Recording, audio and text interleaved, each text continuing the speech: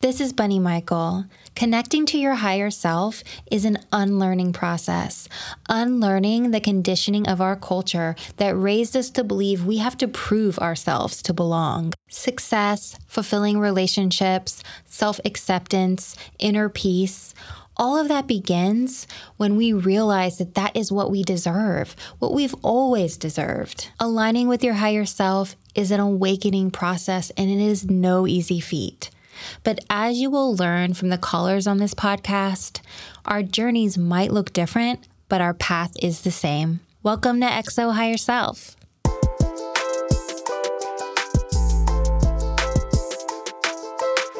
Hello, everyone. Thank you so much for being here. I hope you're all doing well. Today's episode, we are going to be discussing how our learned hierarchical beliefs about beauty image and self-image can also manifest itself in our relationship dynamics, because obviously our issues with how we look or how people should look or what's attractive isn't just about how we see ourselves. It's also about how we perceive other people. And sometimes our conditioning and our biases can show up in places that we really don't want them to show up. So how do we navigate that? How do we be loving and see the beauty in people when those thoughts are coming up? So I'm really grateful to this listener who sent in this question, because I think a lot of us can relate to having these types of thoughts. And I really, really appreciate her vulnerability. So let's get to the question.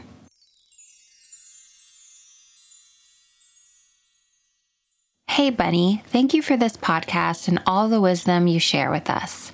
I wanted to ask this question for a very long time, but I was very ashamed of myself to share it. But here it is, and I hope it will help someone else who listens to this podcast. I am together with my partner for 5.5 years, and we have a very loving and supportive relationship. In our relationship, I think I'm the one who has more complexes about my looks, which I think are coming from having had an eating disorder and generally feeling the societal pressure of looking a certain way as a human who identifies as female. I never actually considered myself pretty and always just found flaws in me until I was in my early 20s. I believe that my partner has played a role in my journey of self-love and acceptance, and currently I am in a way better place. I would like to think that I can give him only the same back. So having said that, I want to move to the actual part of the question. Thing is, unfortunately, my partner started losing his hair in his mid-20s, and that always bothered me since we've met. From the start, I just wanted him to do something about it, like to fix it. After some personal growth, I have realized that this expectation and thoughts are not fair, and I feel like an awful person for even thinking that and also hurting my partner. We have talked about it, and I was genuinely sorry because I know that I do love my partner, with hair or without, and it's very childish behavior to think this way. Right now, I'm in a better place, and I am no longer assuming that the only way out of this situation is my partner regrowing his hair someday. I have accepted the fact that he is losing hair, and it's inevitable, even though he is still so young. I know it was my ego that wants him to look a certain way, just because it's a beauty standard or whatever. At the same time, on some days, I am still bothered by it, and every time it happens, I just feel like I'm going back to that judgmental state, and it feels awful. I would like to be at the same state of mind as my partner, as he has accepted that he loses his hair, and he says that it's natural, so he cannot and will not do anything about it. He, of course, would want me to accept it as well.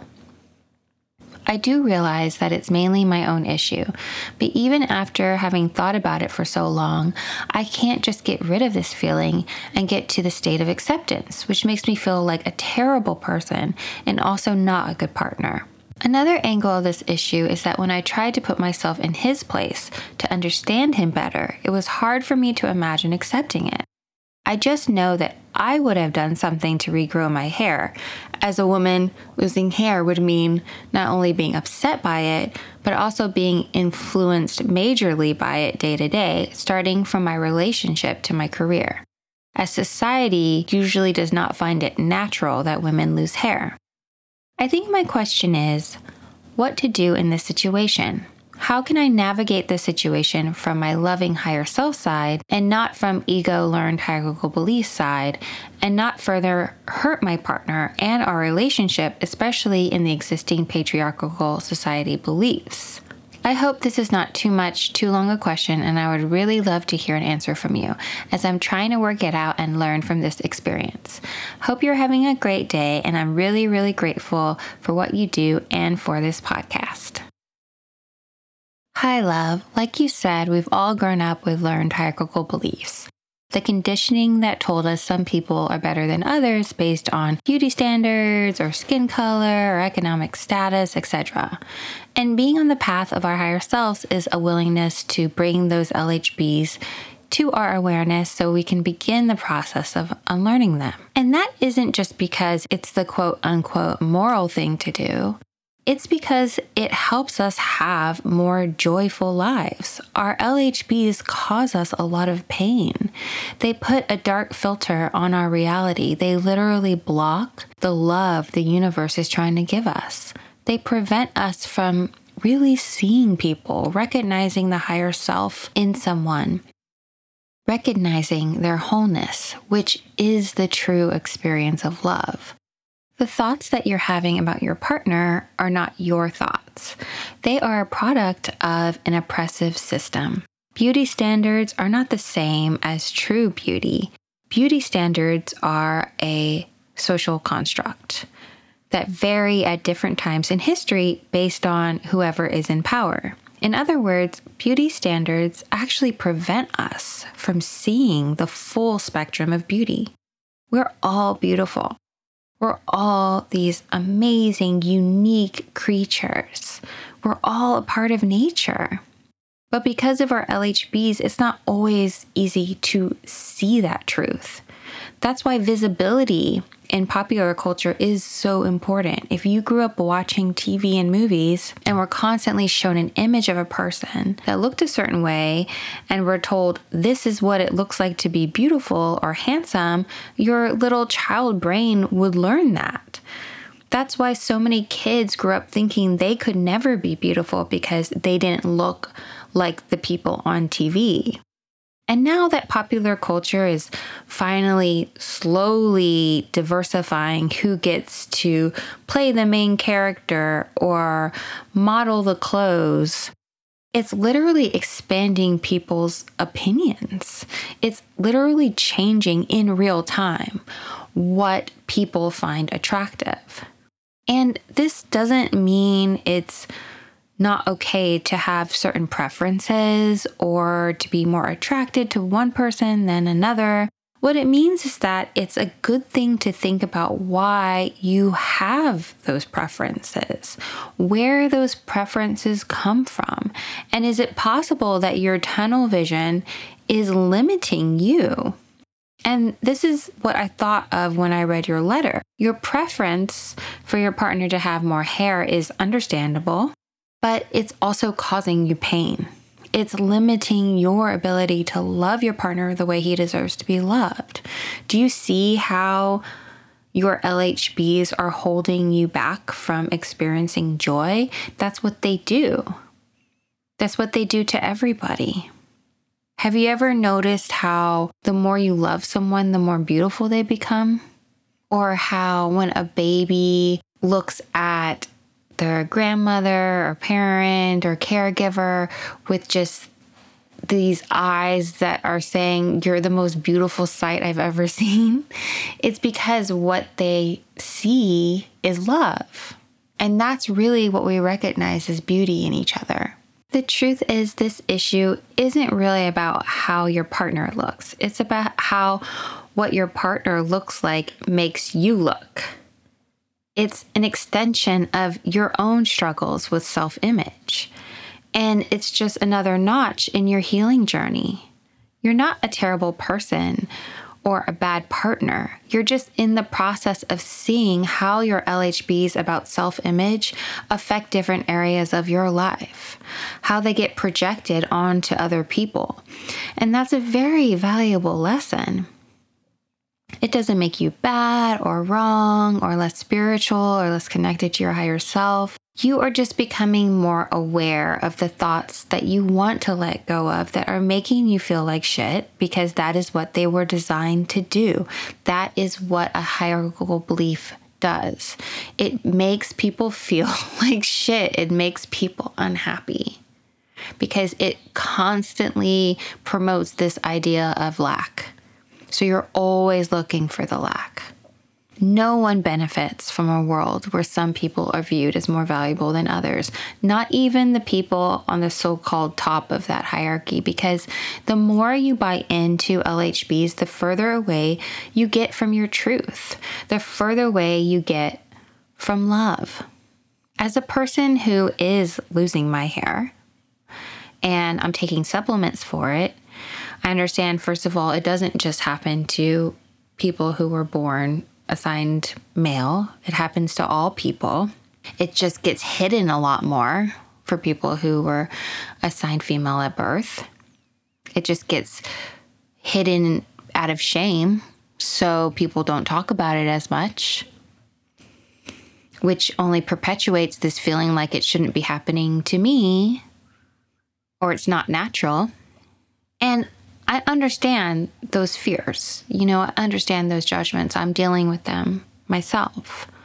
But at the same time, I know that it's all a lesson for me to more fully love myself.